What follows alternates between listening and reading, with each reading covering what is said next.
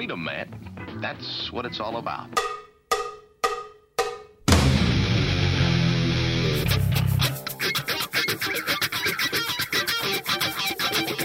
You've got to groove on freedom, like the good book says.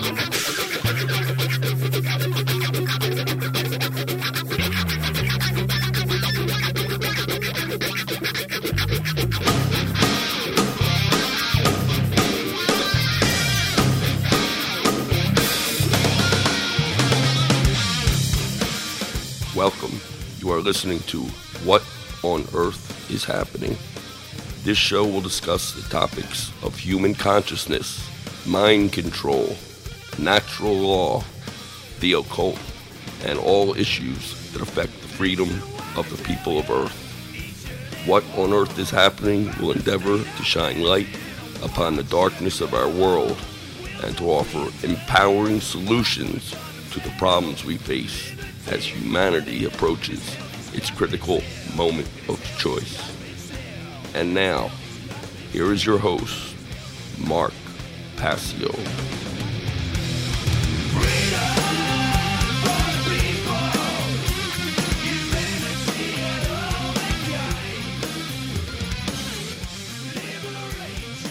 Welcome, one and all. You're listening to What on Earth is Happening here on the Oracle Broadcasting Radio Network. I'm your host, Mark Passio. My website, whatonearthishappening.com. The network's website, oraclebroadcasting.com. Today is Sunday, October 21st, 2012. This show is live every Sunday from 5 to 7 p.m. East Coast time. We have a good show lined up for you here today. I'm going to be talking about solutions, continuing our ongoing solutions section to the problems that humanity faces in consciousness. Today we're going to be talking about the power of true positive thinking and one's responsibility to teach others once they have acquired an accurate understanding of, in fact, what is taking place in our world. So that's coming up today on the show. Before we get started, I have some event announcements, and I want to tell people about why I haven't been on the air the last couple of weeks. I'm not going to spend too much time on that, just to say that 3 weeks ago, it was a scheduled rebroadcast. The last 2 weeks were not planned. I was planning on being on the air over the last 2 weeks, but technical difficulties made that impossible. I've been having some problems with my main computer, which I'm not going to get into the details of, just to say that it really set me back as far as work that I wanted to be getting done and was not able to do that due to some technical problems. And 3 weeks ago, I was, of course, one of the speakers at the Pennsylvania MUFON East Coast Conference. So that was, again, a scheduled rebroadcast. And I want to say thank you to all the people who made that conference possible.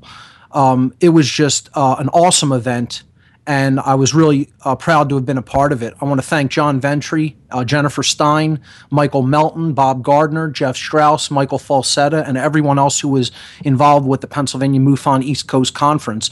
I really especially want to send a shout out to Travis Walton, who to me was probably the most impressive speaker there. I'd like to really thank all of the speakers. Everybody who was a speaker at that conference was really, really great. And it just went over much better than I even anticipated. So it was really great to be involved in that.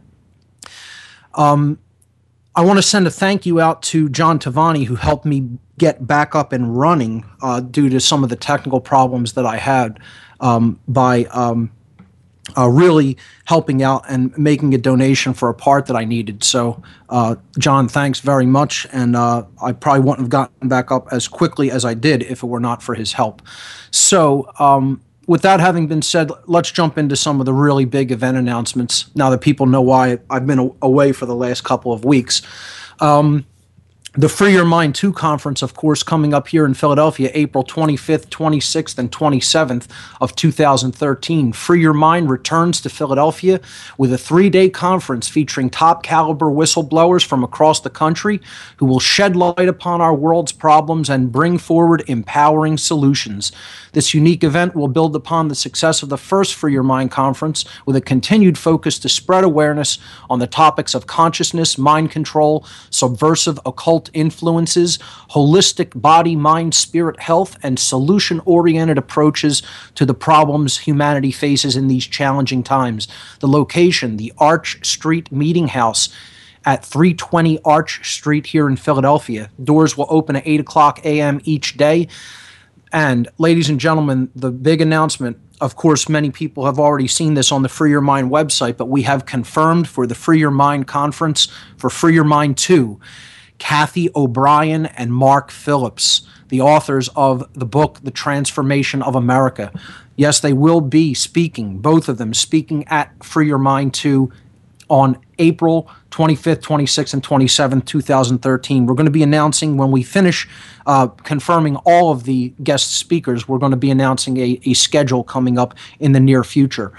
The featured speakers booked so far, we have 22 confirmed speakers, probably going to be booking an additional 2 or 3 when it's all said and done. But right now confirmed, Alan Steinfeld, Alfred Weber, Andrew Bashago, Ben Stewart, Bob Tuscan, Kathy O'Brien, Curtis Davis, Dr. Dream, Frater X, Freeman Fly, Jan Irvin, Jay Parker, Jim Fetzer, Larkin Rose, Laura Eisenhower, Lennon Honor, myself, Mark Passio, Loren Moret, Mark Phillips, Randall Carlson, Ross Ben, and Sonia Barrett. Just a tremendous lineup of speakers. The lineup is getting better and better. The ticket prices are priced extremely reasonably, with the Thursday conference only $30. The Thursday meet and greet with light vegetarian cuisine is going to be $20. The Friday conference, $40. Saturday conference, $40. And if you get the entire package, including the meet and greet, $120 for advance ticket sales. I'm going to, again, implore people, please, if you plan on being at the Free Your Mind conference, get your tickets in advance. Advanced ticket sales are better than making a donation for the effort, because it's going to help us to pay for all of the expenses involved in putting a conference of this size on. We have to fly the speakers out to the Philadelphia area. We have to lodge them in hotels. We have to pay for technological costs, for printing costs, for advertising. We're getting thousands and thousands of 5x7 postcards printed up to promote for this event all across the Philadelphia region. So please, if you can, get your tickets in advance. First of all, you'll be saving money instead of getting them at the door. And the further in advance you get them, you will be helping us to host the conference by helping us to offset all of those costs for travel arrangements and for promotional needs. So again, I can't implore people enough. If you know you're going to be going to the Free Your Mind conference, now is the time to buy your tickets. An advanced ticket sale is better than a donation. So with that being said, the next event announcement, well, actually one more thing on the Free Your Mind conference. We are still very, very light in the way of organizers for this conference. And we really wanted to set up some teams of organizers, but we can't even do that. And each organizer is really having to focus almost entirely on, on the whole effort as far as promotion and booking and fundraising. Fundraising is something I really wanted to try to hand off to a secondary team, but we don't even have enough organizers to do that. So really the core group of organizers is being overworked. We need more dedicated people if they want to become involved, to really, and people who are self-driven, who can take initiative. That's what we're looking for here. People with some organizational skills that understand what this conference is about, why it needs to be hosted, and who can take initiative to help to organize it and host events. If you're of that skill set and you live in the Philadelphia area, please get in touch with me at mark@freeyourmindconference.com or mark@whatonearthishappening.com. And I'll let you know how you can get involved in helping to organize this great conference coming up. But we still need help. So, and hardly anyone has really come forward and stayed, dedicated to this effort and really, I guess, worked on their own, shown initiative on their own to really help make this better. The core team cannot do it alone. There's only a few of us, and we definitely still need more help. So again, that call is going out there once again. Let's move on with another event announcement. The Truth, Freedom, Prosperity documentary night will be taking place at the last Thursday of this month, as it always is, October 25th, 2012 at 6:30 p.m., a 6:30 sharp start time at Essene Food Market and Cafe, 719 South 4th Street here in Philadelphia. This month, Truth, Freedom, Prosperity is going to be screening the film Ethos. Ethos is a documentary hosted by Hollywood actor Woody Harrelson. It's a documentary that takes a look at where the United States is heading as a society in the 21st century and explores the mechanism in our systems that work against personal liberty. I think Harrelson did a good job in hosting this film. The film brings up a lot of interesting points. So we're going to be screening it as part of the Truth, Freedom, Prosperity documentary screening and discussion evening as part of Truth, Freedom, Prosperity. For more information on these film screenings and all of the work that Truth, Freedom, Prosperity does, please visit their website at truthfreedomprosperity.org. The What on Earth is Happening ad-free chip-in effort has been reset. The new chart is online. We already received one donation. It stands at $50 right now for the next 3-month period.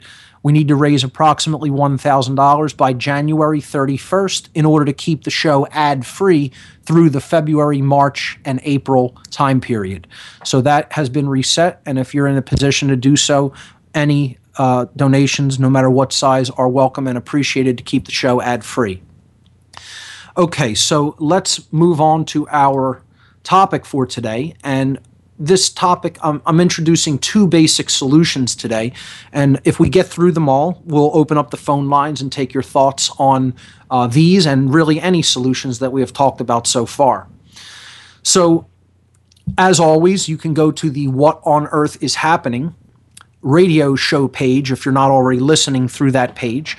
And underneath the player there on the page, you can see images for today's show. Now, we've looked at image number 1, which was the Free Your Mind 2 poster. And by the way, let me just say this. If anyone wants to do any promotion for the Free Your Mind conference on your own, you just download these posters, print them out. That's why they're up on the site. Just print them out and you can promote in your local area, especially if you're around the Philadelphia area or greater Philadelphia area. That would help a lot.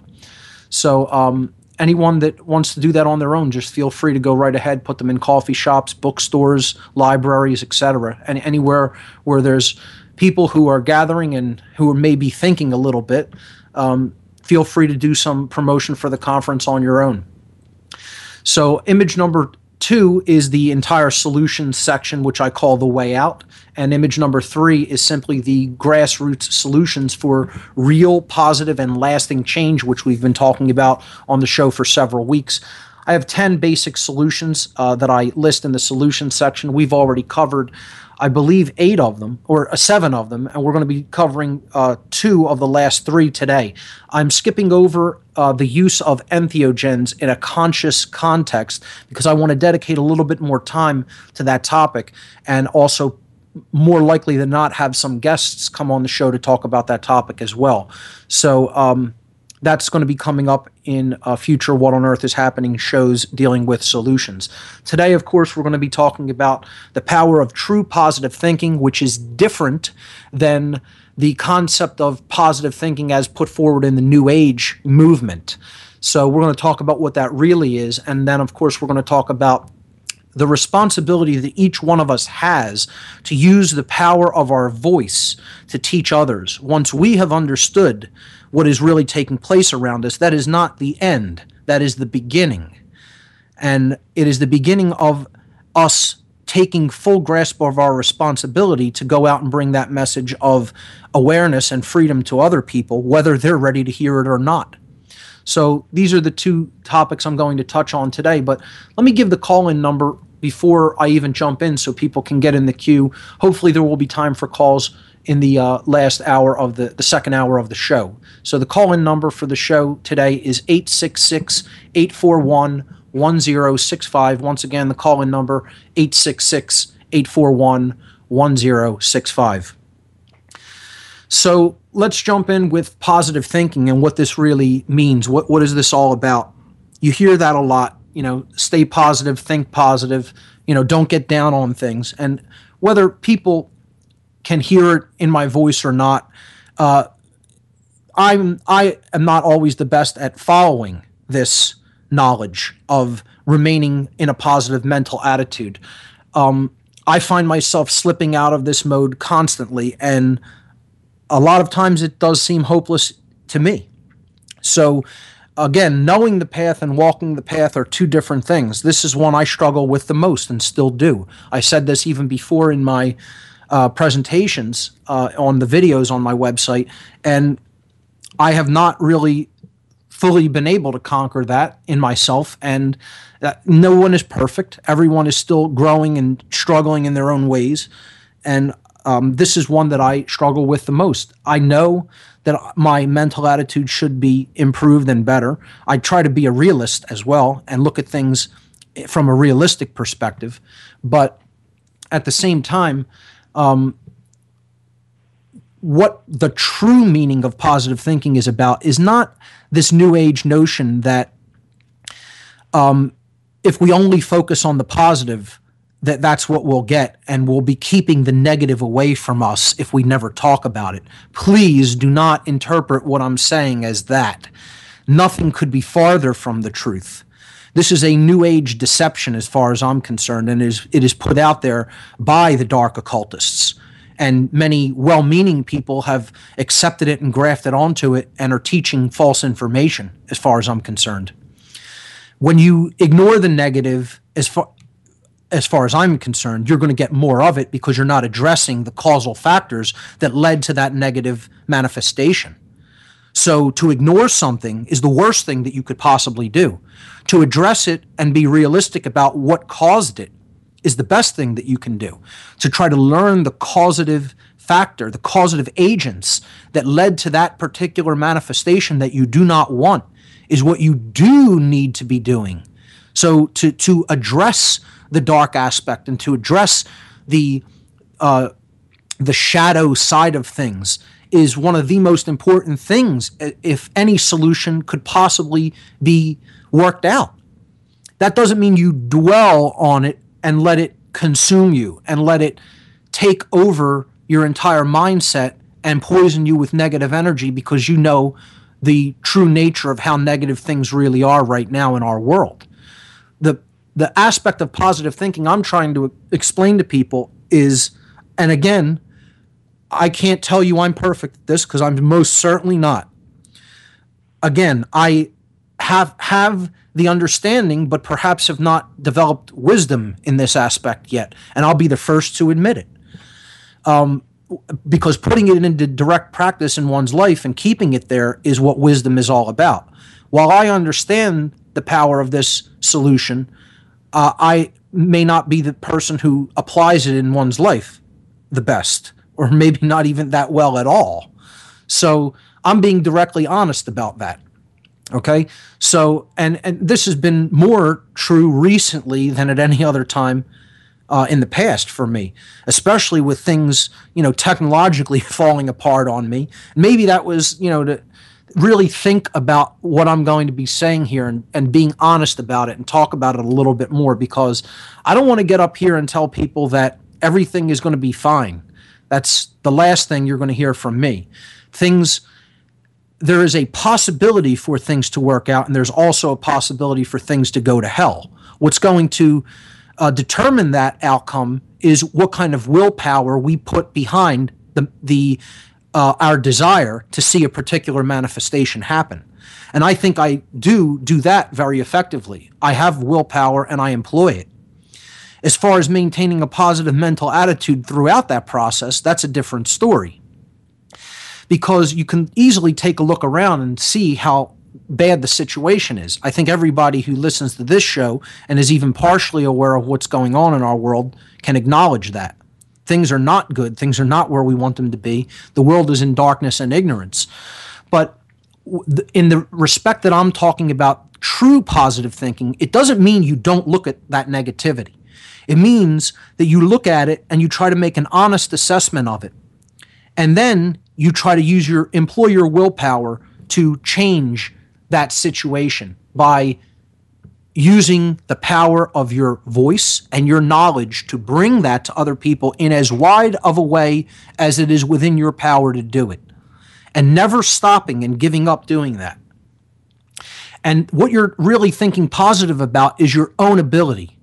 You know, it's faith in oneself, which if you really know what your capabilities are and you know the self, it's not even a matter of faith. It's a matter of knowing what your capabilities are, knowing what your limitations are, and then using them to their fullest extent and employing constant effort, constant willpower behind that, and never giving up, regardless of what the outcome looks like, regardless of how dark and dreary the future may look. You're going to do it anyway. You're going to continue to do that, make that effort, and employ that will, regardless of what the outcome is going to be. I'm not going to stop doing this no matter what the outcome is, in some form or fashion. You know, I constantly think about just completely giving up because, it's not having an impact, it's not having an effort. I don't care whether it is or not. How about that? It doesn't matter. I'm going to do what I know is right, regardless of what kind of an outcome or an effect it has. It doesn't make a difference. I know what the truth is. I'm going to speak that until the day I die. And that's it. That's the kind of willpower that it's going to take to get out of our current mess that we've worked ourselves into.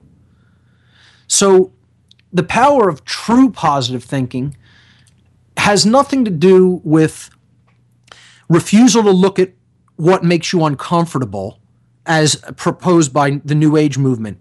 They say that's going to draw more of that to you, and that's utter nonsense. You know, looking at a potential destructive energy coming toward you and then making yourself aware of what that is and then taking the necessary measures and precautionary steps to perhaps strengthen yourself and insulate yourself from the damage that that's going to cause is true intelligence.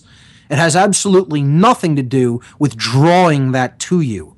That has come from mind controllers that want people not to understand what's really going on in the world, because what's going on in the world is very negative. And they don't want people to look into it because they don't want people to understand the causal factors involved in the problem.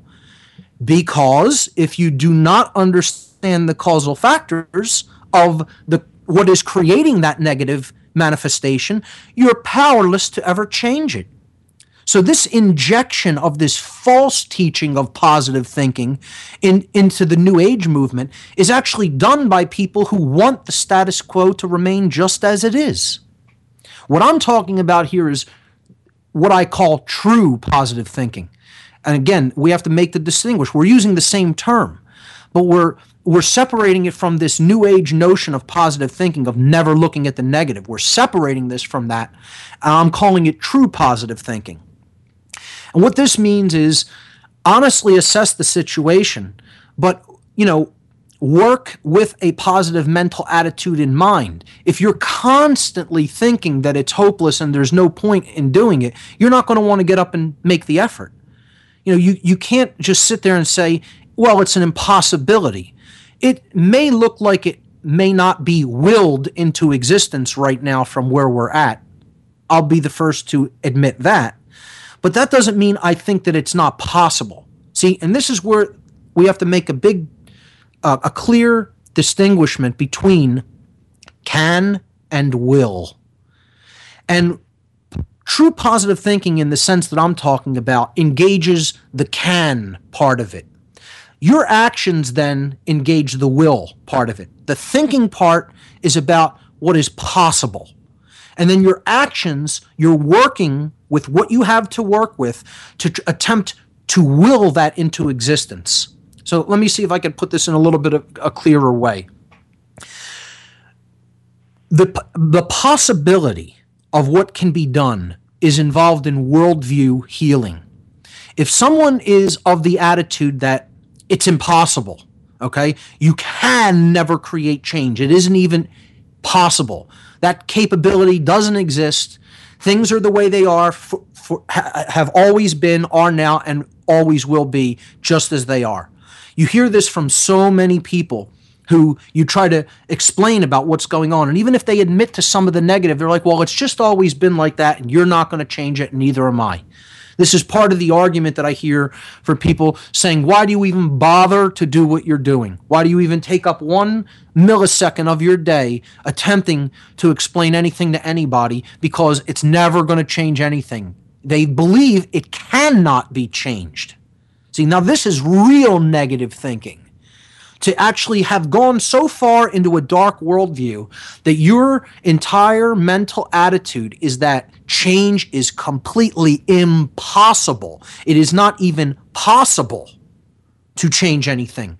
In that aspect, people who have accepted that dark and poisonous worldview, I say to them, well, what you've just basically accepted is that you're in hell and you deserve to be there, and there's no possibility for you to ever get out of that torture. And they're okay with that usually. They usually don't even offer an argument to that, because ultimately the same kind of person who is in this negative, poisoned worldview that believes that change is impossible is the same kind of person who ultimately hates themselves and is in a state of extreme self-loathing, and somewhere in their subconscious mind they feel they deserve what they have. They feel they deserve the enslavement that they have and should continue to experience it. And an even darker part of their worldview is they actually believe and have accepted deep in their subconscious is that so should everybody else continue to experience this suffering. Just because they are in a self-loathing worldview, they not only hate themselves, they ultimately deep down inside have no love for anyone. Because if you don't love yourself, you can't display love for anyone else. So this extreme negative thinking about change being impossible is what I'm talking about overcoming.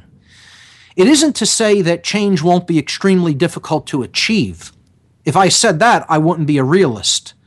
Okay, from where we're at, it's a long shot, folks. From where we're at in the practically 100% total attachment to illusions and deception and lies, which people have wholeheartedly accepted as reality, as their reality, and believe that that is how it must be.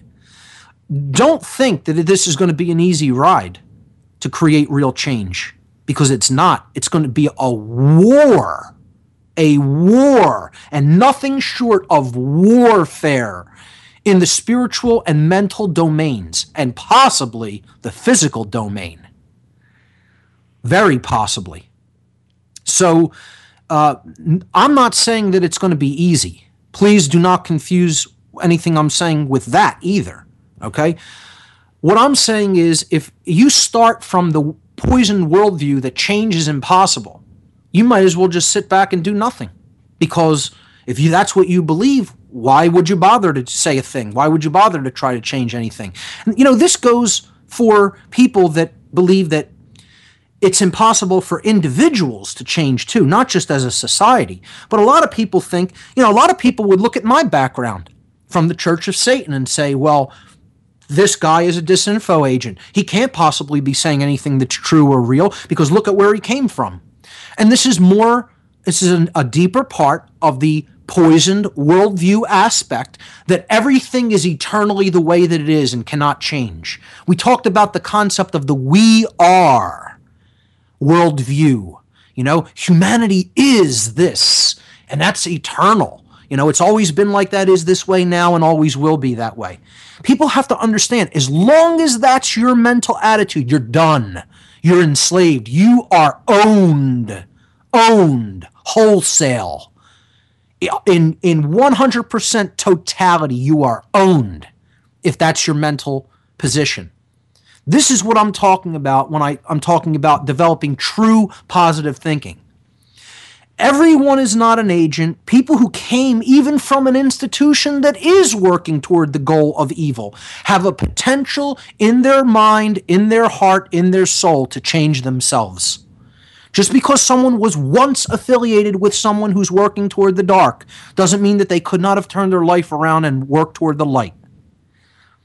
And you get so much of this in the, quote unquote freedom movement, the My Freedom movement that wants to talk about everybody being an agent. So many people, are of this completely poisoned worldview, mind-controlled state of mind, and don't understand individuals can change. They can change. And if you really pay attention to what people are saying, that's what you need to do instead of just looking at a particular background or an affiliation. You need to pay attention to what the person is really saying, and that's how you're going to gain a holistically intelligent view of what the person is really about. Because you're going to hear it, and look and filter it through the mental process, but in following their work for a long period of time, you're also going to get a feel for their heart from an intuitive aspect. And that's what real intelligence is. It is not just left brain filtration. It is not just logical deductions. It is also about intuitive processes and feeling the heart of another being. And this is what many people still lack the understanding of. So in the sense, the true positive thinking that I'm talking about here is, one, maintaining first and foremost faith. I'll use the word faith, okay? But really what it is deep introspective knowing of what your own capabilities are and being honest with yourself, an honest self-assessment, let's call it that, with your capabilities, resources, knowledge, etc. And continuously maintaining an attitude of, I can do this work. I can go out there and help to affect change in others. I believe that is possible. That's what we're talking about when I'm using faith in this connotation. If I didn't believe that was possible, that's a positive belief. That's a true belief. It isn't believing in something you can't prove. I can prove I have the will to go on and forge forward, regardless of what, the current situation may look like. That's self-belief in oneself. And that's what I'm talking about here as part of true positive thinking.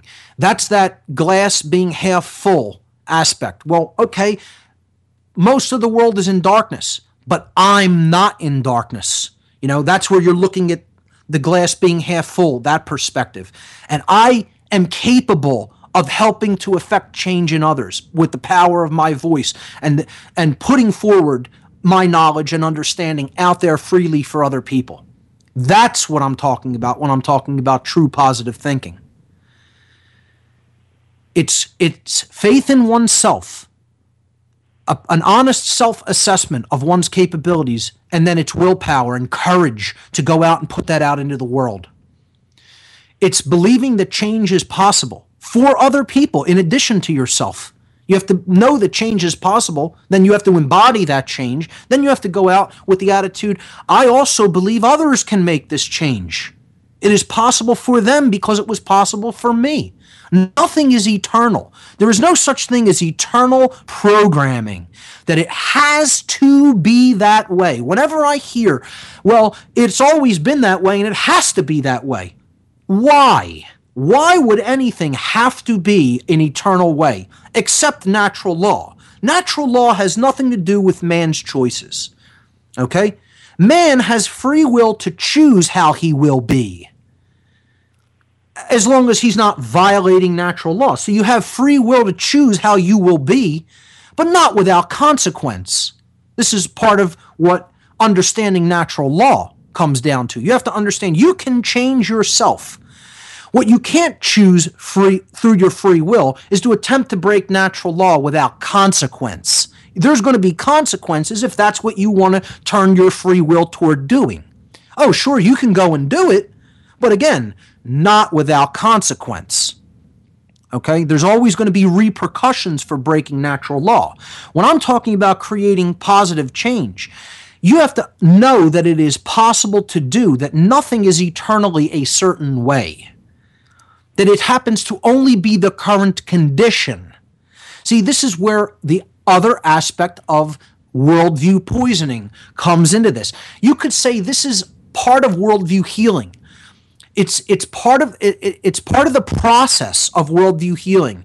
It's what you're going to use once you have begun to heal the worldview. You're going to use this solution of maintaining this positive mental attitude to continue the work that you're doing. If I didn't have any part of this, if I didn't know any part of it, I say I need improvement in this regard. But at the same time, if I didn't have any part of this working for myself, I probably would have given up with encountering all the problems over the last couple of weeks that I've had, because it's been rough, okay? And I'm tired, okay? And it takes effort and willpower to keep wanting to go on. The energy level that I'm at working with right now is definitely at a low. But that doesn't mean I'm going to just say, oh, screw it, I'm not going to do it. I'm going to continue to use whatever's there as long as I'm drawing breath. And again, that's what will is all about. That's what care is all about. So what I'm saying here is part of this is, regardless of what the outcome may look like it's going to be, never give up. Refuse to disengage the will. Once the will is disengaged, you're done. So part of this worldview healing is looking at the potential for others to change and realizing that that's possible, that there's no such thing as an eternal way that something must be. There's only current conditions. That's why, the negative aspect of worldview poisoning is, one of the negative aspects of the poisoned worldview is believing that things are eternally the way they are and must be that way for some reason. See, this is part of somebody being so beaten down that they have accepted that something must eternally be that way. And again, I call it the acceptance of hell. That you're in hell and you just accept that that's where you're at and you belong there for some reason.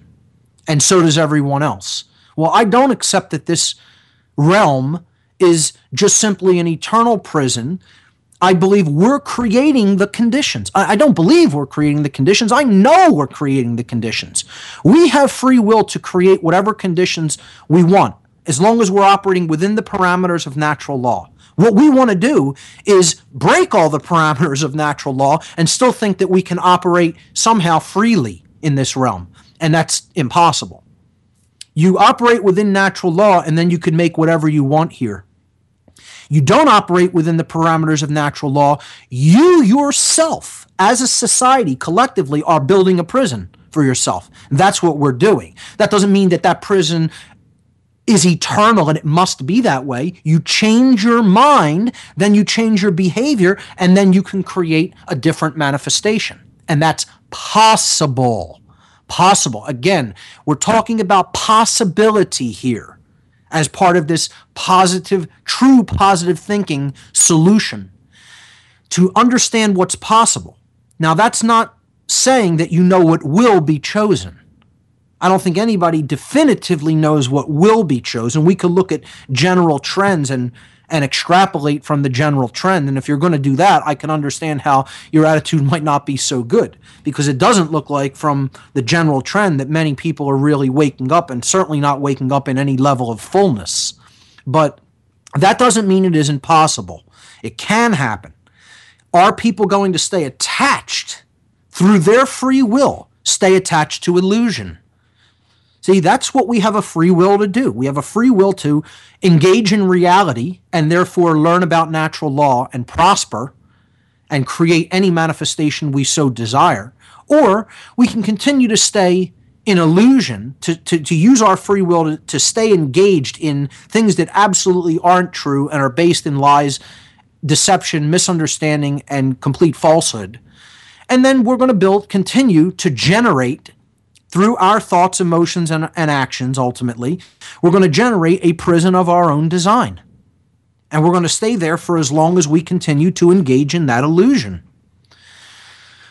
The difference here is, in what I'm talking about, true positive thinking, is knowing that that's always created by us and is never an eternal quality of the universe or an eternal law of creation that must remain that way. It is not natural law that this place is a prison. It is the current condition that this place is a prison because we made it like that. And that's, as far as I'm concerned, the most positive thing that you could ever know, come to a full understanding of. Because that means that you're not being tortured eternally just for the hell of it, just for the sake of it, just for the hell of it, pun intended, okay? We're all collectively creating this manifested outcome because most of us are in the mental state of wanting to stay in that illusion because it's comfortable there. And that's not something that can't be changed. It is something that can be changed. But people have to provide a support system for that level of change, to help someone to acquire intelligence, to help someone to revivify their care, because their care is largely dead. And we have to resurrect care to bring it back out of the tomb that it is in. Bring somebody's heart back to life so that they start caring about what is going on. And ultimately to resurrect right action in the world. But that's not going to be done if people continuously believe that they're going to, that change is impossible. And that this idea of we are this way eternally and it must be this way eternally. I almost don't even want to hear that coming out of people's mouth unless it's connected to natural law. When it comes to natural law, you can say it is this way eternally. And you're making an accurate statement. You can make a blanket statement if you have the fundamentals of natural law understood properly and say, it is this way eternally. See, this is what goes back, I've alluded to it on past shows. There's a prayer in the Christian faith, I believe it's called the Prayer of St. Francis, that talks about having the courage or the wisdom to know what is possible to change and what is not possible to change. I don't have the exact words in front of me, but it's like knowing what is possible to change and what's not, and the wisdom to know the difference between those two things. That's very, very powerful knowledge. What can be changed is the current condition because it's based upon our free will choices. What cannot be changed is natural law because that's not made by man. That's not put forward by man. That is a eternal condition of the universe. These are the boundary conditions of the entire universe that we're living in.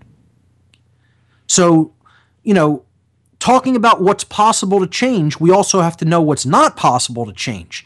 But the human condition is not one of those things that's impossible to change. It's just exceedingly difficult to change it because of the level of comfort, of attachment to illusion that humanity has worked itself in. So to many, it can seem impossible, but it is not. The reason they think it's impossible is they think that not enough people can ever develop that will. And again, here's where will can and will diverge. Okay? We have to also understand that this is a matter of willpower to create change. All right? And knowing that we have to assist in the development of that willpower. We have to be like strength trainers, like people who help people in a gym. The people who know the truth, you could look at it as their personal trainers, but they're personal trainers for the aspects of consciousness. They're personal trainers to help people come into true intelligence, to help people to develop true care and get out of their apathy. They're trainers to help people develop courage and willpower to then go out and themselves affect change in the world and become a change agent. So that's a difficult job. It's the most difficult job. That's why so few people really want to get engaged in it and stay engaged in it. You have a lot of people that want to skirt the periphery of this and say a few things to a few people, and then, when they encounter some resistance and I don't want to hear it, then they just back off. And that's going back to sleep, folks. That's what that is. That's just going right back to sleep. All right? Because if you're not actively continuing to attempt to influence change, there's no power in your actions. You knowing is practically meaningless. It's not meaningless, but I say practically meaningless because if you don't do anything with knowledge and understanding, what's the point of having it? You might as well be one of the ignorant, asleep sheeple, as people call them. The point here is using the will to put forward what you have come to know. And part of the problem is, there's a lot of people who are putting out stuff that isn't true and think that it's their responsibility to put it out there. And they haven't even vetted the material enough, and a lot of these people are, putting out things that are very negative, destructive, and based on complete misinformation as well. And some people are well-intended and believe that they're putting out the truth. Again, the New Age aspect is one of those things. This notion that, never look at the negative, or you'll draw it to you. You hear that from so many well-meaning people. It doesn't mean they're all agents of disinformation, but they could have grafted that belief, taken it into themselves and, grafted it onto their worldview, and now they're just propagating it because they've accepted it. It doesn't mean that they're evil. They've been misguided by something and they believe what they're doing is right, So we have to, again, make that distinguishing between someone who is deliberately and in full knowing putting out bad information, and then someone else who, happen to look at it and say, well, I could get behind that. I could accept that as being true, and is just putting it out there because they think they're going to help somebody else with it, which is true for the majority of the New Age movement. I'm not saying all of those people who put out that info regarding not looking at the negative are evil people, but I guarantee you who originally injected that into the whole movement had a plan in mind and did that by design, knowing that it would get picked up by people with positive intent and propagated. And it has been tremendously propagated. And I'll tell you what we're going to do. One of the things the Free Your Mind organizers are going to do is we're going to the big New Age Expo coming up here in Philadelphia, the Mind, Body, Spirit Expo, and we're going to promote the living hell out of the Free Your Mind 2 conference there and engage all of these New Agers and say, do you know what's really going on in the world? Or are you just lost in your meditative trance mind mode, and not really looking at what's truly taking place around you, because that's what most of these New Agers are all about. They're all about just feeling good. It's a drug to them. It's just about feeling good, being in a community that's uplifting for them, and the suffering of other people is their own problem. And that's largely true. I'm not saying that as a blanket statement. Not everybody in the New Age movement feels that way. But to be quite honest about it, that is largely the case. Okay, so I'm making a generalization there, and that generalization largely holds true. The New Age movement is misguided in the aspect that they put forward this false teaching of what positive thinking is all about. One of the aspects that I cover that also differs from classic New Age teachings on positive thinking is not only about how it differs from what can be changed and what will change, and being honest about that, but also looking at this from a perspective of illness, that the people who do not have an understanding of true freedom, who do not have an understanding of rights, who do not have an understanding or knowledge of right and wrong, or a developed conscience, in other words, and who do not understand anything about how natural law works and our free will decisions works in conjunction with natural law to bring us the manifested reality that we must then experience. Those without any of this knowledge we can't look at them as just evil. We have to look at them as ill. This is illness.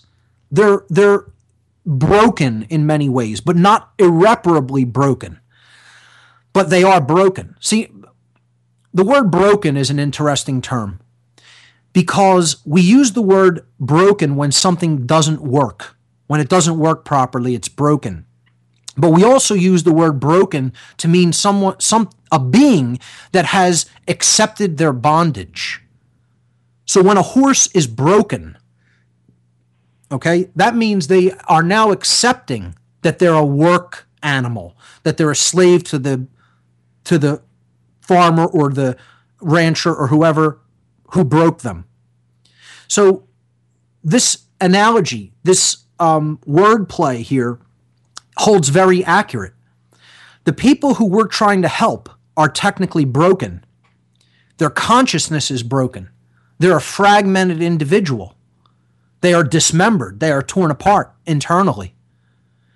They don't have an integrated consciousness. Their thoughts, emotions, and actions are all over the place. They don't have real intelligence. They don't have care.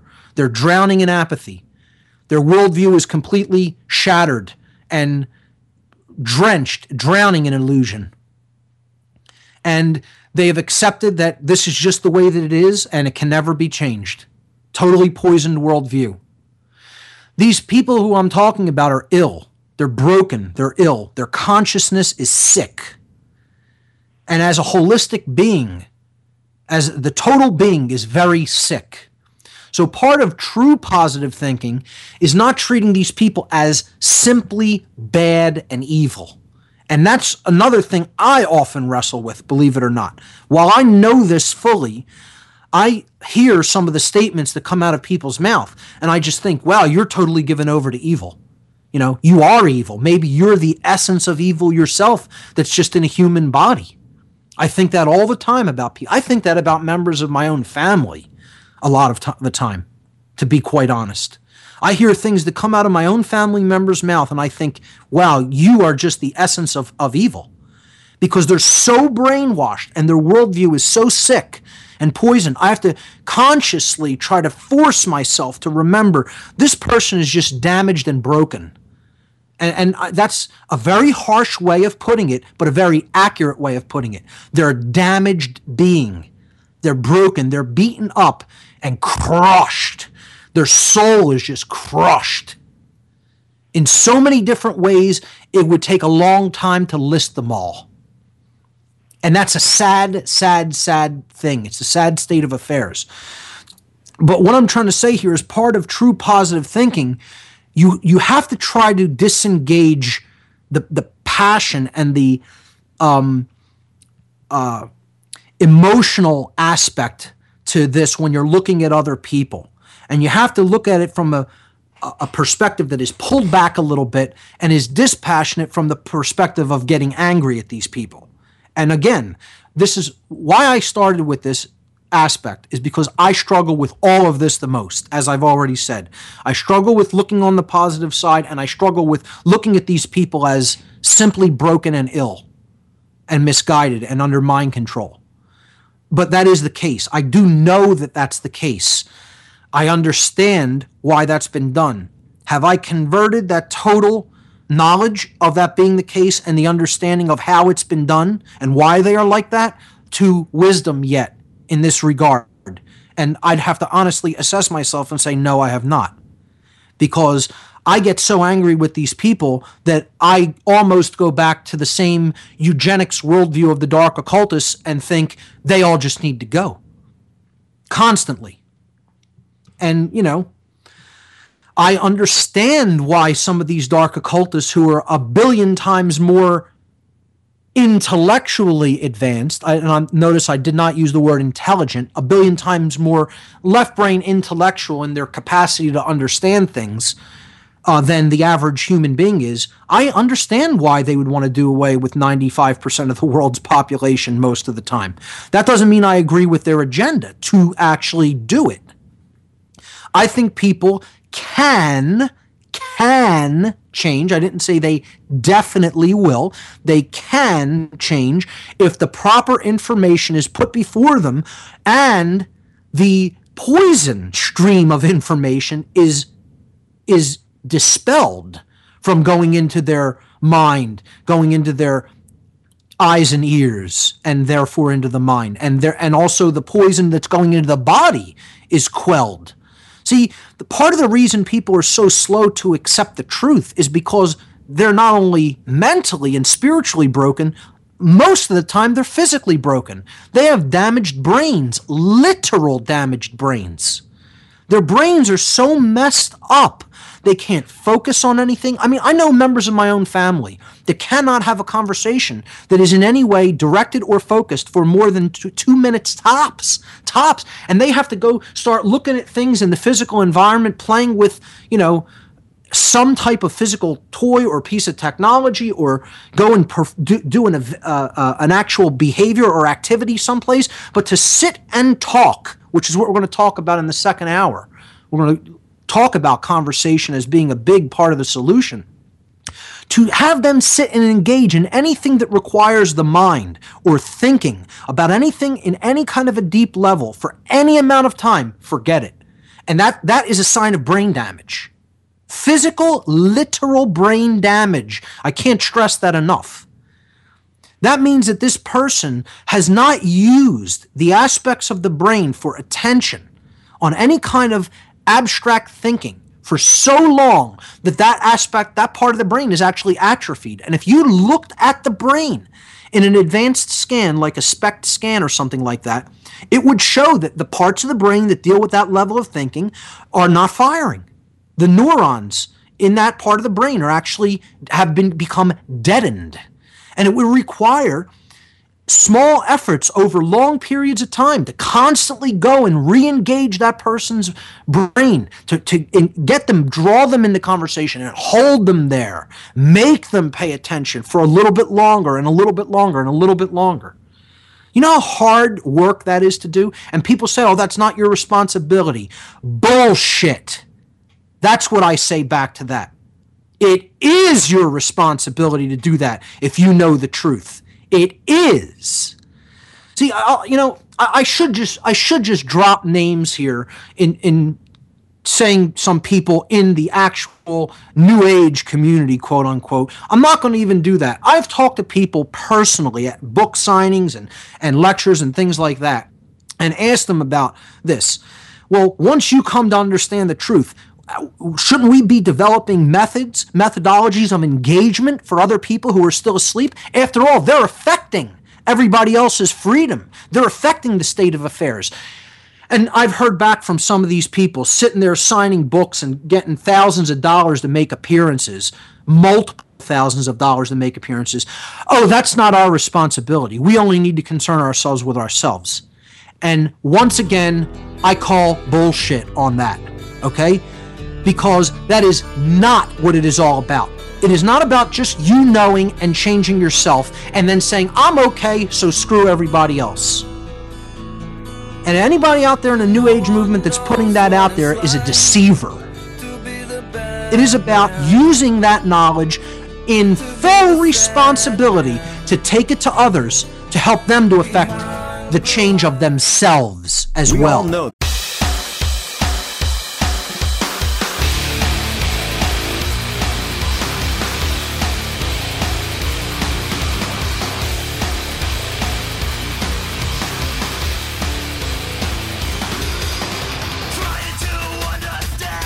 Okay, folks, we're back after the station break at the top of the hour. This is the second hour of today's What on Earth is Happening. I'm your host, Mark Passio. My website, whatonearthishappening.com. We're talking about solutions in the form of the power of true positive thinking and how that differs from the New Age notion of positive thinking, and talking about the responsibility to teach others, which I was just bridging into as part of that segue at the end of the last hour. So many people within certain New Age circles also have accepted that it's only about changing yourself. Well, the dynamic of the total change that could possibly happen on a societal scale is about changing oneself. But how do you think that that's going to be possible if you're not putting information out there into the world to influence that change? And it is about making people pay attention to it by putting it out there in such a way that it cannot be ignored. See, that's the problem. We're still so fringe and our numbers are so small that people can just ignore it and say, well, this is the other thing that people who don't want to accept reality always talk about. And I get crazy when I hear them say this. Oh, how many people think like that? As if that makes a difference. As if it matters the number of people that are saying something, as if that has anything whatsoever to do with whether something is true or not. I ask people all the time, if 7 billion people are repeating a lie, does that suddenly make it a truth? No, it just means 7 billion people have accepted a lie and don't know what the truth is regarding that thing. But the lie remains a lie. And if only one person speaks a truth and 7 billion other people think he's crazy, does that suddenly make it not true? No, of course not. If one person speaks a truth, and it is true, it remains true regardless of how many people reject it. The truth remains the truth, even if no one accepts it. And a lie will remain a lie, even if everyone accepts it. And people have to understand that. And you know, this is what you hear a lot of times with these closed down people.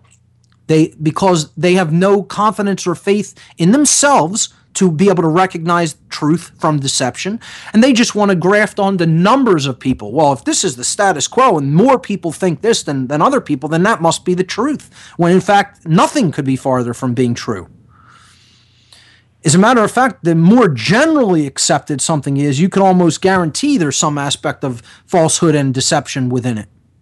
But true common sense is what we're trying to develop here. People being aligned with what actually is. And once you have acquired that in yourself and you know that that's the case, you don't just believe it, you know, and you know through direct experience, you can test this in your life. The quality of your life will change for the better or the worse as you test the parameters of natural law. Many people have done experiments regarding this. I tell people, check out the works of Richard Wetherill, who shows enormous examples in the way of how the laws of nature regarding consciousness and right and wrong, the consequences of our actions, can be tested repeatedly over and over again with the same results. You know, it's a science, and science is works through a method of discovery, the scientific method, that involves repeatability and understanding through observation, direct observation, gnosis. Natural law is no different.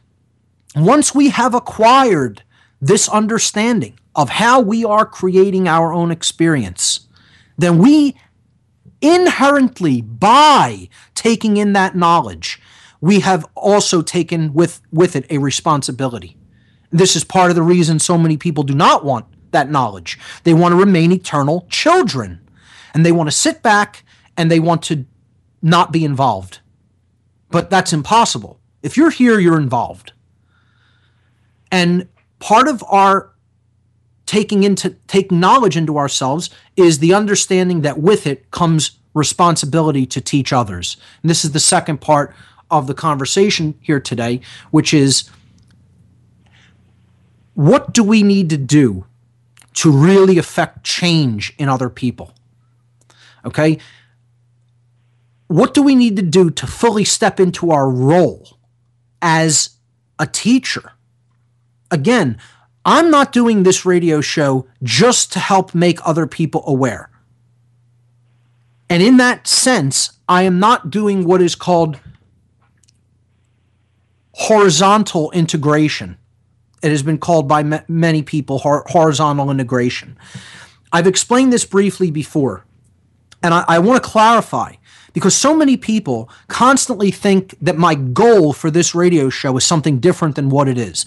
They think I'm trying to reach the asleep masses, and I am not and never have been trying to do that. Okay? I am trying to reach the people who are capable of going out into society and teaching those asleep masses. In other words, what I'm trying to do, and maybe some of my work will do that, and somebody who's completely asleep will encounter it and wake up from it. It's possible, but that's not my intent.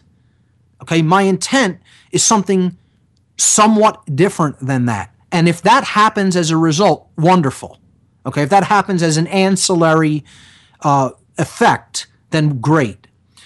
I began this show and all of the stuff that's on my website to try to identify and pull forward the people with the willpower to become a teacher of this information. So all of this that I've done so far, all the work I've put out there, is not to reach the end result people. It's not to reach the people on the fringe who are totally in the matrix, quote unquote, so to speak. They're totally engulfed in the illusion.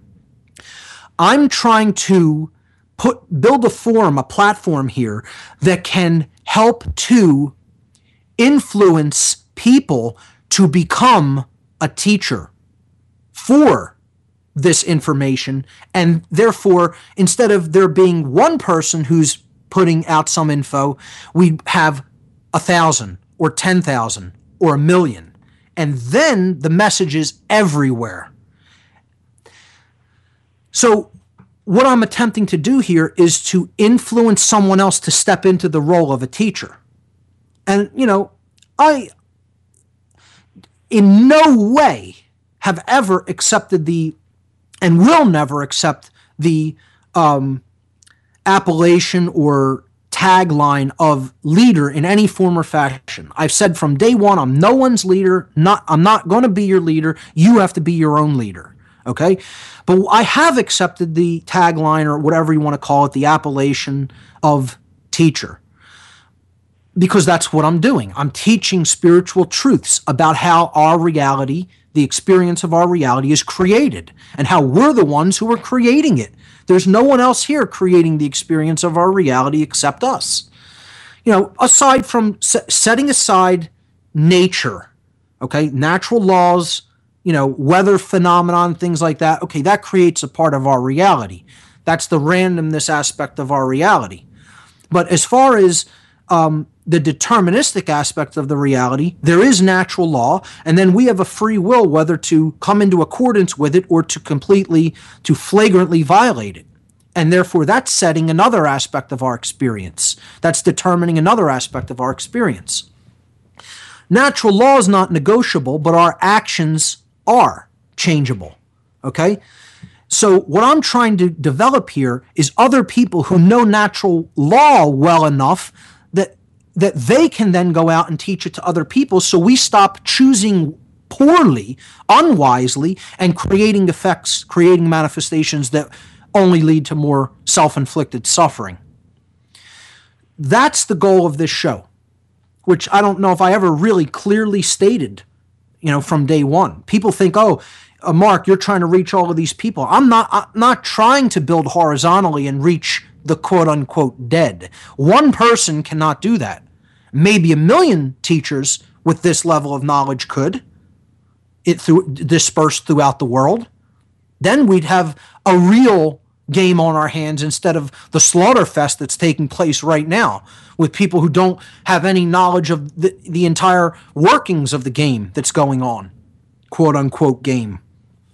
If we had 1 million teachers with deep understanding of natural law, maybe we'd be having an impact. Maybe we'd be putting a dent in the dominator's agenda.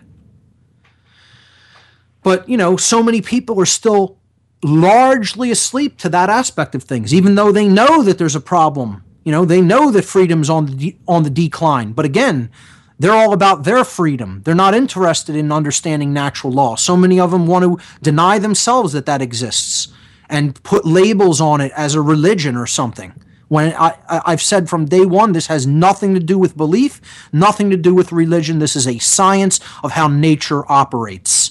But it is an unseen, these laws are largely unseen, and you only acquire knowledge about them through experience and the testing of that working of that natural law by testing it through behaviors and finding out what you'll get. In other words, an expression. Just like genetics. A lot of times, the science of genetics is a hit or miss strategy. You have to do your splicing and then see what expresses in a particular culture. And then you find out what the manifestation or the expression is. The testing of natural law works the same way as a science of like genetic manipulation. You have to test it, see what expresses, and now you have knowledge of, if you do this, then that results. Like an if-then statement. Because ultimately, folks, this is all a computer. This whole reality is a computer. And natural law is the if-then statement of the programmer. If you choose to do this with free will, then you will get this manifestation or result. In that respect, this entire reality is so much like a computer program that's running. And I probably would go so far to say that it is a computer program that's running. But that's for another show. Let's talk about one's responsibility once you have this kind of knowledge to then communicate it to others. And I will use the term forcefully communicate it to others. Okay, not violently communicate it to others. There's a big difference.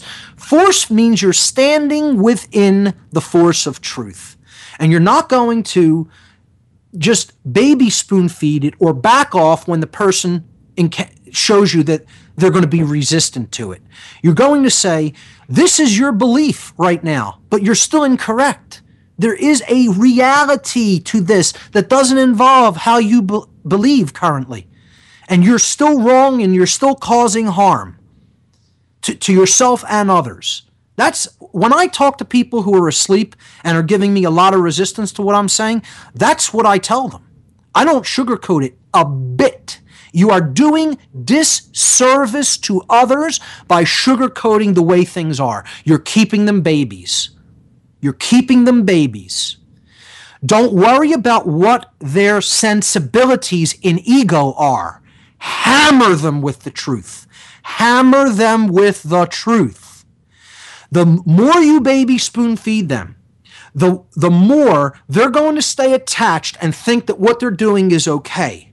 Staying in the level of ignorance that they're staying in, believing in the level of illusion that they believe in, they're going to continue to think, oh, this isn't causing any harm. That's just one person who had a quirky, weird idea, and, I told him I absolutely, completely believe otherwise, and now he's not saying anything to me anymore, so he just must have been a fringe nut that, and I'll go back to believing what I was originally thinking. We have to cut through the signal with force. They're constantly under a bombardment of poison food and poison information. We need to cut through the signal with force. Force is going to cut through the signal, not laying down to their ego. The ego has to be fought in this regard. It's a war. You're not going to baby spoon feed the ego out of existence. It's not going to happen that way. The ego has to be broken. Here's that word again. The person, through the process of the breaking of the ego, is going to become unbroken. They're not going to be dismembered anymore.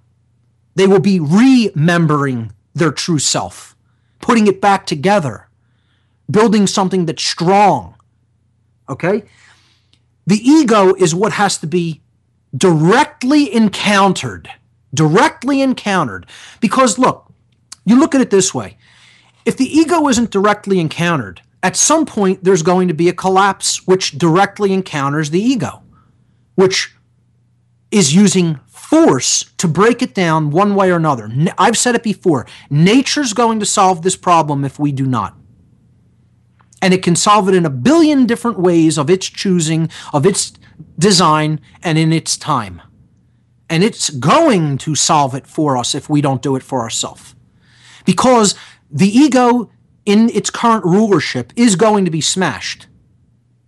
If it has to be done through the forces of nature, then nature will eventually do that. Because this level of rebellion is not going to be tolerated for eternity. It just will not. I suggest we engage that force and smash the ego by the power of our will. And that means when somebody's in a level of resistance, you have to stand forcefully in the truth and not back down.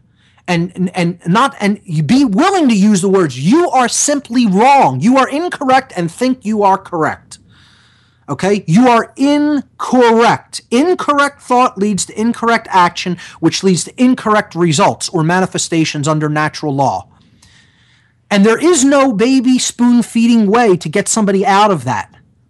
You have to say, this is what you say you want, yet what you're doing is in complete contradiction to that, and therefore you're going to get the opposite. That's it. And the universe doesn't care. The universe does not care that you don't understand that. It doesn't care. The universe isn't a person who cares like you care about something. To attribute emotion to all creation in the same sense that you look at human emotion is a totally 100% flawed viewpoint to look at creation from. You have to look at creation from a perspective of a computer program. It does not care whether you as the programmer have zero knowledge of what you're doing. It's still going to spit back onto the screen, which is what your experience is, okay? What you programmed into it.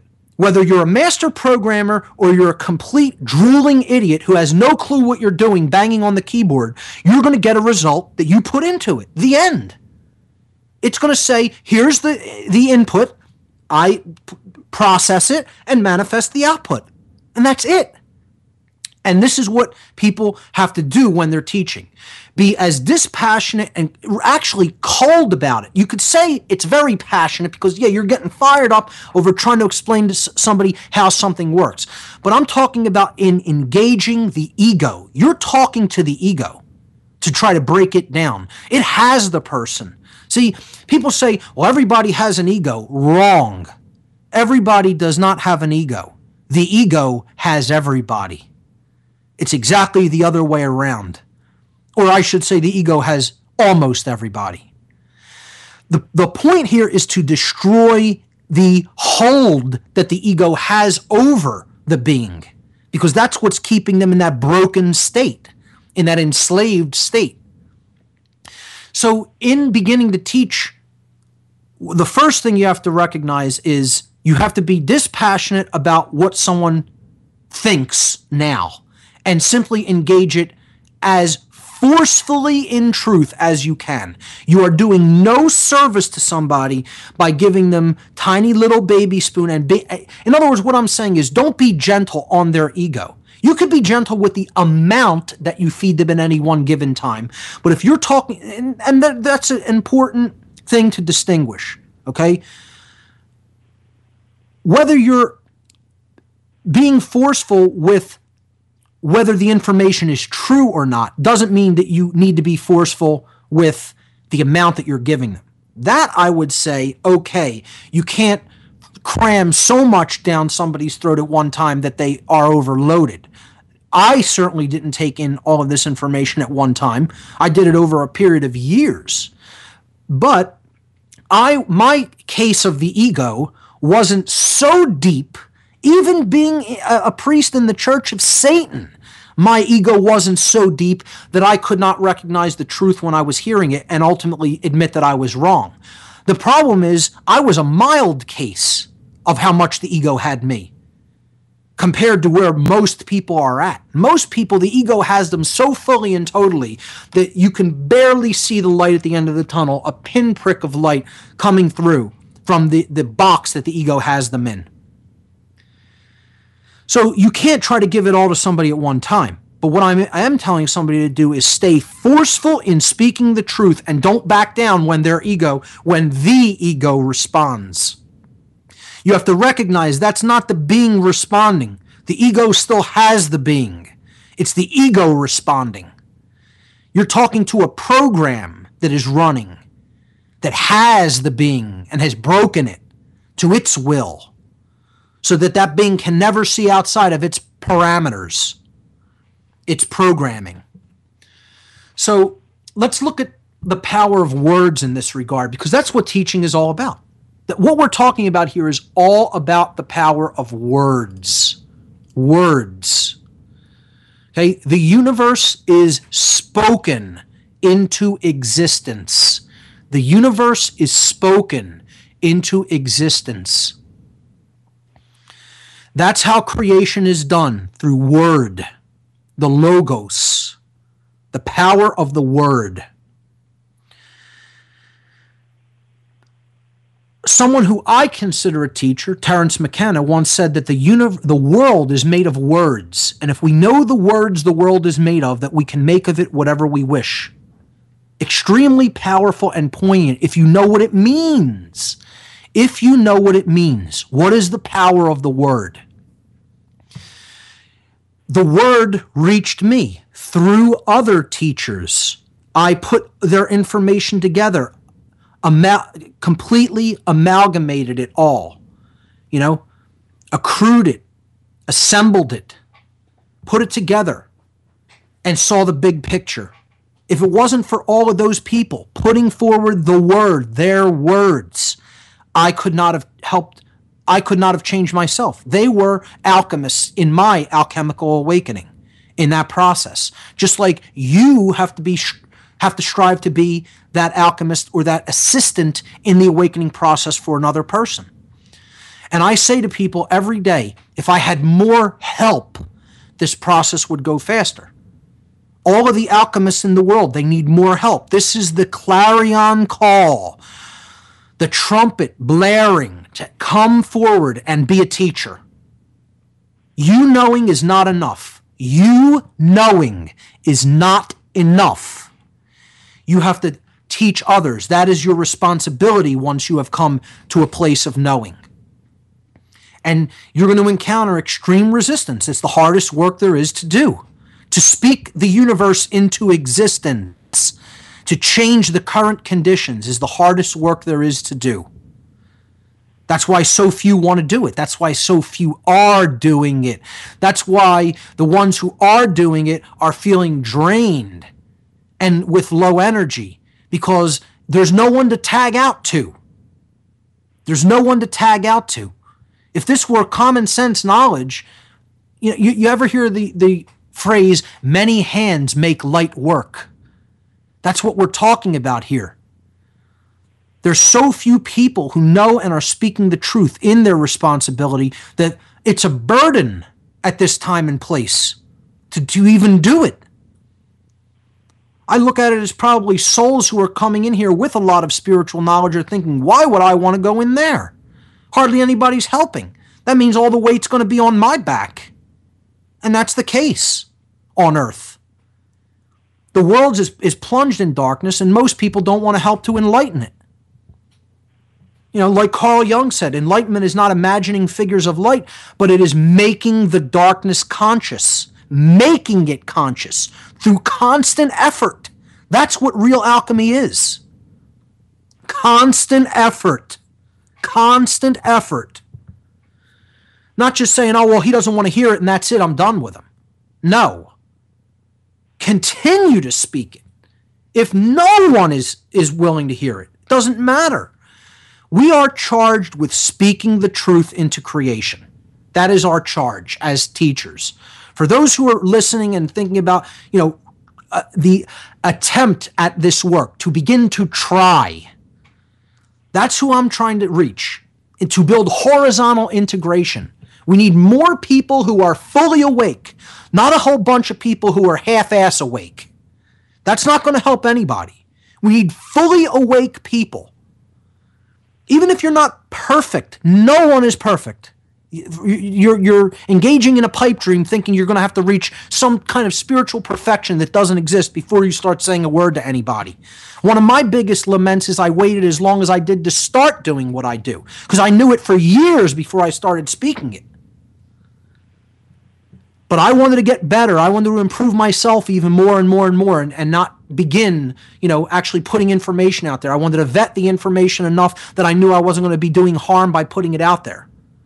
And I almost look at it as it was a bad decision in some ways, because I feel I waited too long to even begin. We need more teachers that are fully conscious to come out there and start working with others. That's what our work is. Our work is not just to work on ourselves. That's the beginning. Anybody that's telling you that's the be-all and end-all is either a liar, a deceiver, or a useful idiot. That's the beginning of the process. Working with others is where it needs to go. So, what is required in that process? Well, I have a simple catchphrase. The 3 R's will lead to the 3 C's. Okay? The 3 R's that lead to the 3 C's. Okay? And if you want to then take it further, ultimately the big A. Okay? That's what we're going to talk about here. We're going to talk about 7 words in a 7-step process, which is what becoming a teacher is all about. And this is respect, remembrance, responsibility, conscience, conversion, conviction, and atonement. And the power of these words when we break them down. People have obviously heard all of those words, but many people don't even know what they mean, even from an etymological perspective, from the perspective of the roots of these words and their origins in language. Where do these English language words come from? Well, we've talked about respect a lot on the show, and this is the first thing one ultimately needs. Again, if you don't have self-respect, you can't begin to teach others, because that means you can't possibly have any respect for them, for the student. While I'm not advocating being non-harsh on the student, or in other words, baby spoon feeding them the truth, that doesn't mean you don't have respect for them. And what I mean by respect is true respect. It comes from the Latin language. Re is a prefix in Latin that means again. And now we're on image number 7 in the slideshow on the website or with the podcast. The word re, the prefix re in Latin means again. And the second part of respect, spect, comes from the Latin verb spectare, specto spectare, which means to look at. So you put them together, and respect simply means to look at again, to take another look at, to re-examine. Well, what are you re-examining? That means the true development of respect. You're re-examining the self. You're taking another look at yourself. That's what true respect is, to look again at yourself. It's right in the word. The meaning is right in the word. You just have to know where the word came from in ancient languages. So real respect means you've taken a look at the truth, you've taken another look at yourself, whether you're in alignment with that truth or not, and now you're working with yourself to bring yourself into alignment and accord with that truth. That's real respect. So unless you're embodying the truth, you don't really have true self-respect. If you're not living the truth in your own life, I would suggest don't try to become a teacher, because that means ultimately you're hypocritical. And somebody else is going to look at your actions and say, well, you're not doing this. How do you expect me to do it? You know, the old phrase of the Buddha, a child being brought to him after a long trek and the parent saying, my child keeps eating candy that's no good for him. Can you please explain to him why that's bad and to tell him to stop doing it? And the Buddha says, well, I can't do that. You'll have to come back in a month. And he goes, I just made a huge journey across hundreds of miles to have an audience with you, and you're telling me to come back in a month? Yes, you'll have to come back in a month. The man comes back with the child in a month and the Buddha says immediately, child, stop eating that candy that's no good for you and is doing harm to your body. And the guy says, why couldn't you just do that before?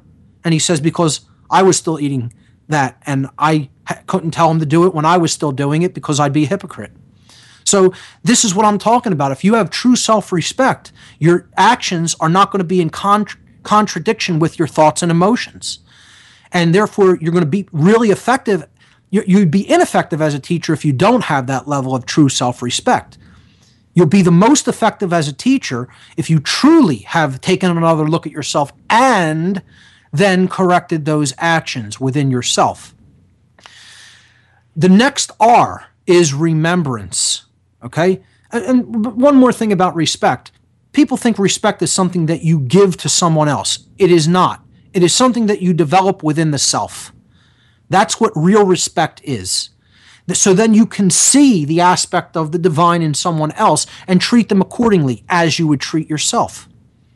That's what offering self-respect is. Isn't something, you can't give something to someone else that you don't first have not acquired yourself. You can't give someone a cake unless you have it first. You have to have it in order to give it. So you have to have respect in order to give respect. This is where people confuse the actual meaning of the term. So the second term is remembrance. We talked about being broken. Most people are broken. They're disassembled. They are dismembered. Their consciousness is fragmented. It's all over the place. We're largely, as humanity, fragmented beings. Our thoughts, emotions, and actions are not aligned. They are not unified. They are not unified. Okay? They are completely separated. They are broken down. They are in contradiction with each other, and they are dismembered. Dismembered means torn apart, ripped up, broken up. Okay? The process of remembering means to bring back together. You are putting the pieces together, not only of the truth, but of your own consciousness. You're bringing together all of the aspects of the self, and you're putting it all back together. Okay? Like pieces of a puzzle that have been scattered all over the place. That's what we need to do with ourselves once we have developed respect. There is a process in this. It is a stepwise linear process. Respect has to come first in aspirations for one being a teacher for this information to others. I'm not saying these are hard and fast rules. I would consider these general guidelines. I'm not the authority on this, okay? I would say that I'm putting forward some general guidelines that will help people. The understanding of this helped me when I was getting ready to come forward and start speaking, okay? So I feel if it helped me, it can help other people, and it has held true to this day. So remembrance means you've truly remembered who you are. You're not engaged in the world. You're in the world, but not of it. You're not engaged from a 5 sense perspective only, or a left brain perspective only. If that's the case, you haven't really remembered. You haven't truly been reminded of who you are. That's what remembering is. It's a reminder, like an alarm going off, okay? We have to be reminded, which is also, think about it, reminded, to reacquire the mind, okay? To put the mind back together, getting a new mind. People say, well, what can I do? The first thing you need to do is change your thoughts. You need a new mind, a new perspective on everything in life, a whole new worldview. If you don't have that new healed worldview, if you have not been reminded, then you're not truly remembered. You're not put back together yet. There's parts of you that are still broken. And then going and spreading that to other people is going to have a poisonous or deleterious effect upon them. You're not really assisting in the alchemical process. So we have to make sure that we have true self-respect developed within ourselves, and that we have truly remembered that which we are as a being that is within all consciousness, that is an aspect of all eternal consciousness, and is not just a 5 sense being. We're having the expression or the experience of being a 5 sense being, but we are ultimately a spiritual being. And being reminded, the process of remembering is about developing a new mind, from the old poisoned worldview mind to a new healed worldview mind. And if that's not the case, like I said, we're going to be doing a disservice to others when we start bringing this information to them. It doesn't, again, mean that you can't have any harsh words for others or tell them that they just have their head up their ass when they need to just hear that, because that's the case with many people. With many people, they're just completely wrong, brainwashed, and totally have their head up their ass. To be quite frank, harsh, and honest about it. That's the case. You know, I'm not trying to tell people everybody is in a great place and this is going to be easy work. You're going to practically be trying to do what has been considered throughout the ages to be practically impossible. It's not impossible. See, that's part of healing the worldview, recognizing that it's possible to do, but we just need more help in doing it. We need to awaken more teachers. Only until more teachers are awakened are we going to ever reach the masses. The amount of teachers in the world is not sufficient to awaken the masses of sleeping cattle. Let me just say that again. The amount of teachers currently present in the world who are fully awake is not sufficient to awaken the hordes of sleeping cattle that exist on the earth. It's impossible from where we're at now. What we need to do is awaken more teachers to the extreme level of awakening, the totality of it. Then it will become possible and we will start making a dent and an impact on the masses, quote unquote. That's what the goal of this show, again, has been, to try to remind the potential teachers who are here that this is their responsibility, which brings us to the next thing, true responsibility and what it is. This is slide number 9. True responsibility means fully owning everything that we do. Fully owning our thoughts, our emotions, and our actions, and what we're putting out into the world that's going to lead to a manifestation. And that means that we are taking 100% full ownership of our inherent ability to respond to a given situation within the parameters of natural law. And I'll say that again. We're taking full ownership of our inherent ability as a human being to respond in the world to any given situation within the parameters of natural law. That's what responsibility is. It's responsibility. You know, just because the end phrase is responsibility, okay, it's just a way of making a verb into a noun. Response, responsible, responsibility, an adjective and then a noun. Response, responsible, responsibility. Well, being responsible, having responsibility, we're really saying the response ability with an A. It's our ability to respond within the parameters of natural law. And this is what the control system wants to usurp from us and say, oh, you're not responsible. We're the responsible ones, and you'll do what we say to do and not do what we say that you may not do. You know, they want to take that away from people. And that's why we have such an irresponsible society. People have believed in their claim that we're the responsible ones as the, quote, government, and the, quote, authorities, and we'll be responsible, and everybody else is just children, and we're the parents taking care of the children. And we wonder, when billions of people have accepted that lie, we wonder why there's so few truly responsible people in the world. True responsibility is about owning your actions. It's about not engaging in cop-outs, okay, and saying, oh, well, I'm doing harm, but it was only my job to do it. I was told it was okay. No cop-outs. Take full ownership of your behavior. If you're causing harm with your behavior, take the apophatic approach and stop doing it. Say no. And that's what most people refuse to do. They're so afraid of the consequences for stopping doing an action that they're already doing that is causing harm. Well, we have to get out of that level of fear and say, I'm not going to be made to engage in a behavior that is causing harm to another person. And I'm going to stop doing it. I don't care if I starve to death in the street, I'm going to stop doing it. I'm not going to give a dime, a penny, an iota of energy to someone to go and wage war. I'm not going to do it. I'm not going to give one iota of energy to a system that is enslaving me and everybody else and is willing to usurp somebody else's natural rights. You're going to have to kill me, but then you'll have a body to clean up, but I'm not going to cooperate with your agenda in any form or fashion. And people want to turn that around and say, well, because you eat, you're somehow involved in that because,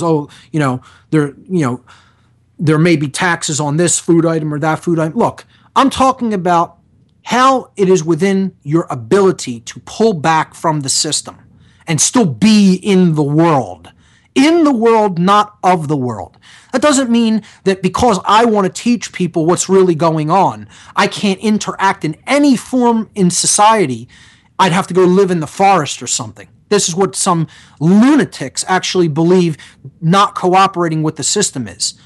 And here's another big crock of bullshit, if I may say so myself, that people actually believe, well, if you want to live free and you want to, maintain the ability and not be a hypocrite, then you need to go live in the forest away from society. Well, you know what? You could take that whole nonsense and cram it where the sun doesn't shine. Okay? Because I have the right to be in society and eat. Okay, they're my natural rights.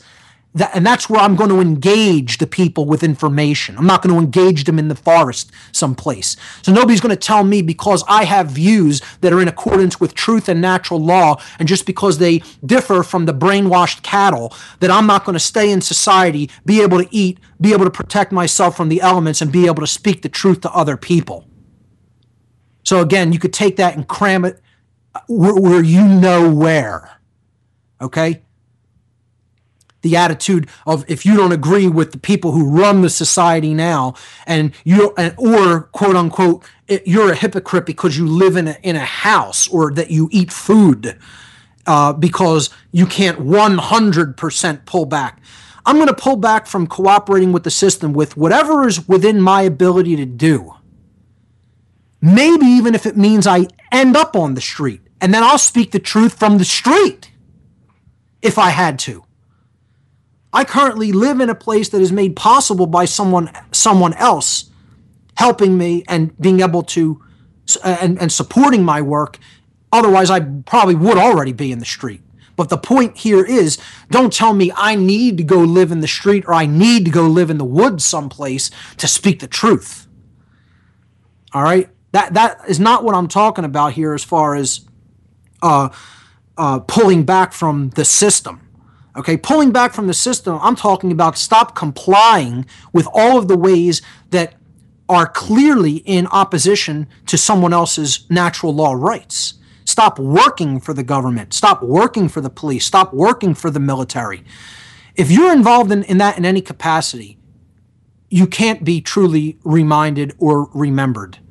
You are still torn apart in some form or fashion, and you're still ultimately complying with the system. So true responsibility is owning that action and saying, I'm not going to do it anymore. I know that this is my action, and you're not going to use it for this purpose. I know what the real purpose is, and I'm going to stop doing it, even if it means in the short term I may suffer. That's what real taking full ownership of your responsibility is all about. Now, let's look at the 3 C's, which is what these 3 R's. If we put together these 3 R's, the respect, remembrance, and responsibility, into effect in our lives, what it's going to lead to is the 3 things that are ultimately necessary for the manifestation of true awakening in the population and true healing. In other words, the true solution, the real solution that is really going to create lasting positive change for the betterment of everyone in our world. And the reestablishing of our natural rights and true freedom is conscience, conversion, and conviction. It all starts with conscience. If you have developed self-respect, truly remembered who you are, and owned your own personal responsibility, you are going to come into the full expression of conscience, the definitive knowledge of the objective difference between right and wrong.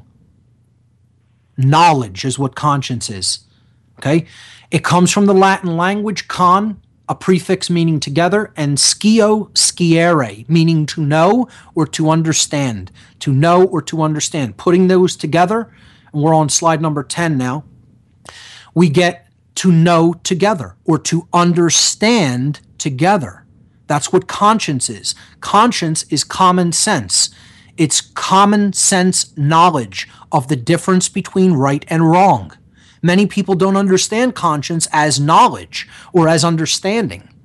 They think of it as action. The exercise of your conscience is action that is in accordance with your conscience, that is in accordance with natural law, in accordance with the laws of right and wrong. So, conscience is the understanding. The application of conscience is wisdom. All right? Conscience is the knowledge and understanding, and then putting that into practice in one's life, which turns it into wisdom, is the exercise of one's conscience. So that's what conscience is about, and that has to be the first thing that is like fully developed. This is what, if that's fully developed in ourselves, then we're going to be able to take that development to other people and make them and help them to make themselves into a being that is awake in that respect and has developed conscience or common sense knowledge, and is then practicing that in their life through applying it, through exercising right action.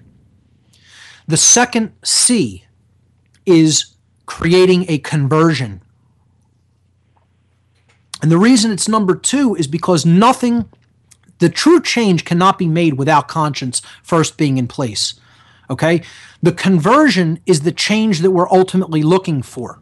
The change that we want to create comes from the Latin language also. It comes from con, which means together, as we saw in conscience, and the verb verso versare, which means to change.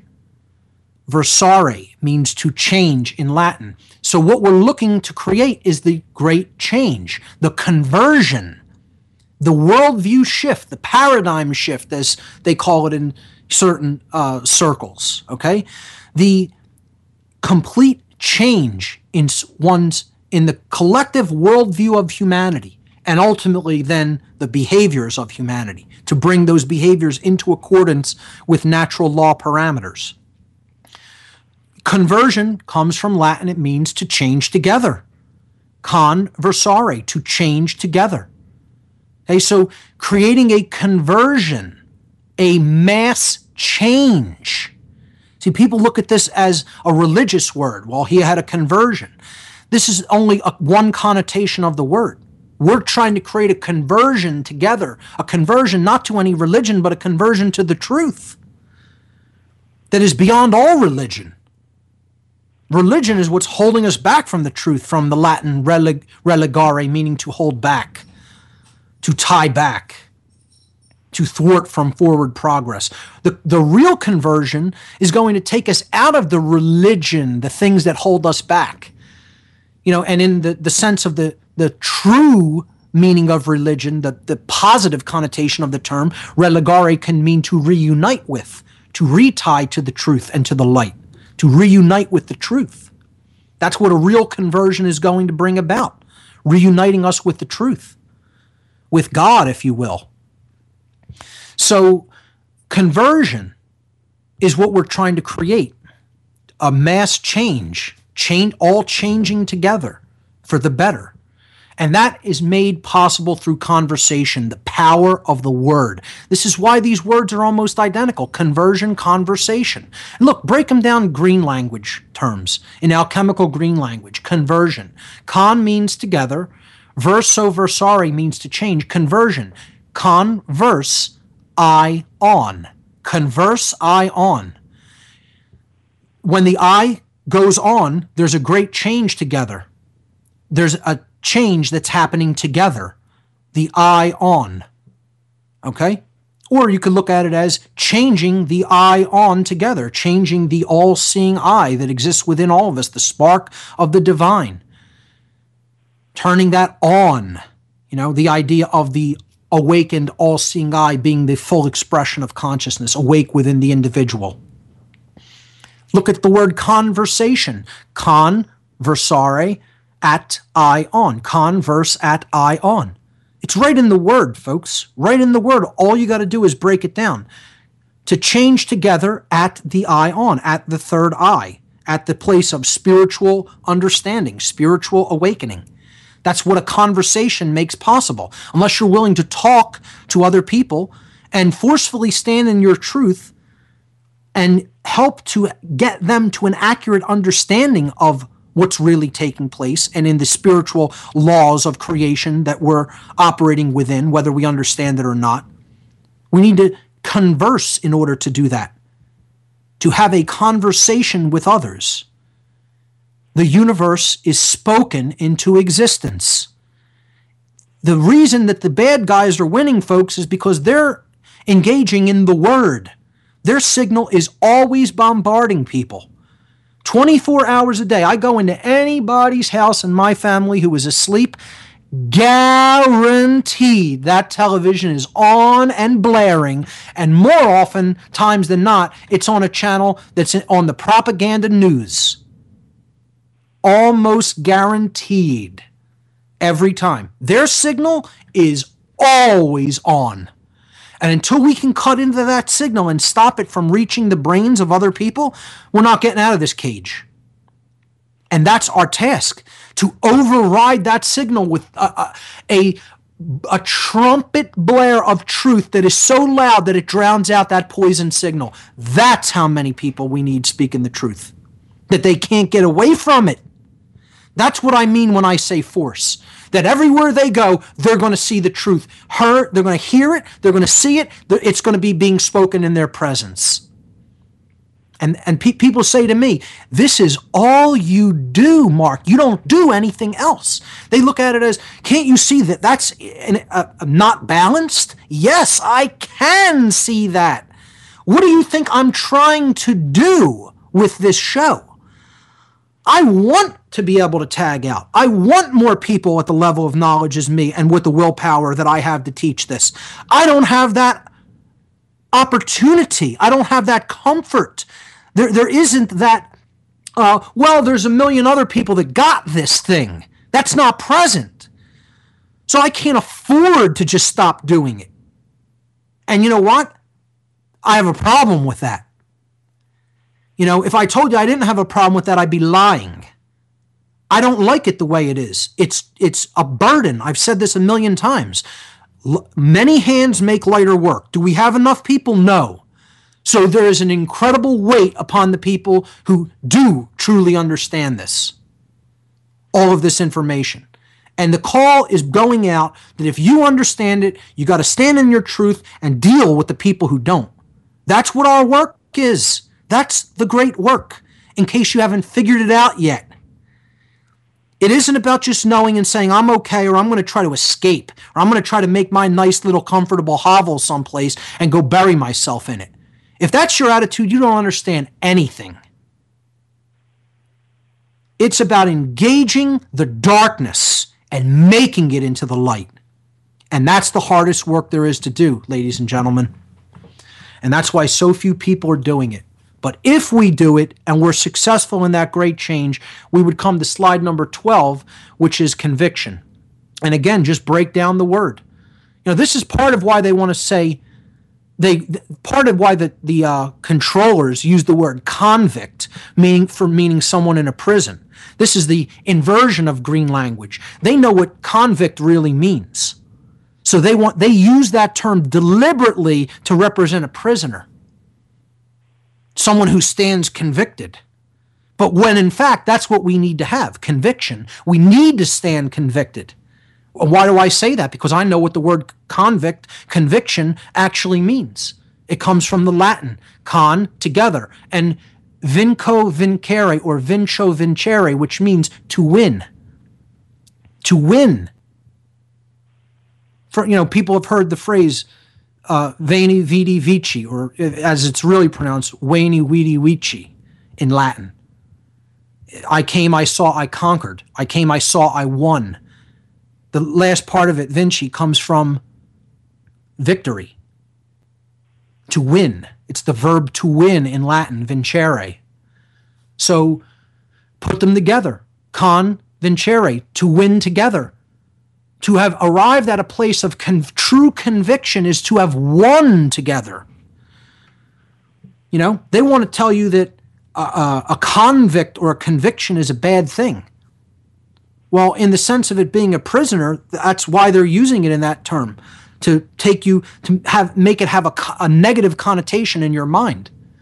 When in fact, becoming convinced and fully knowing the truth without any doubt is where we have to get to. When we do that, then we will have won together. We will have won together. We will have arrived at a place of true conviction, which is what we're really saying is the willpower to live an honest life, the conviction that we need to develop to truly live in the parameters of truth and natural law. When we do that, when we develop the 3 R's, which lead to the 3 C's, as we've talked about on this show, ultimately we will arrive at a place of atonement. And we just need to look at this from both an etymological and green language perspective. Atonement comes from Latin a, the prefix means to depart from or to go away from. Tonare means to make noise, to make a din or a great amount of noise.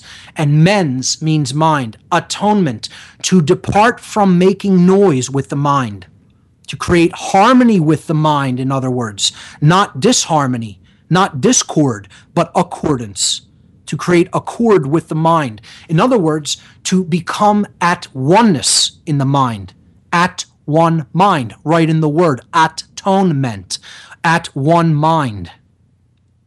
And what we really are talking about is we are at one with the mind of creation because we understand fully natural law and we are using our willpower to stand in that truth and engage it. That's all the time we have on this edition of What on Earth is Happening, ladies and gentlemen. I hope you enjoyed it. I didn't have a chance to get to the phones. We'll do that next week. How about this? We'll have an all call-in show on the power of positive thinking and the responsibility to teach others next week. Tune in then, same time next week. I'm your host, Mark Passio. Thanks, everyone, for listening. Good night.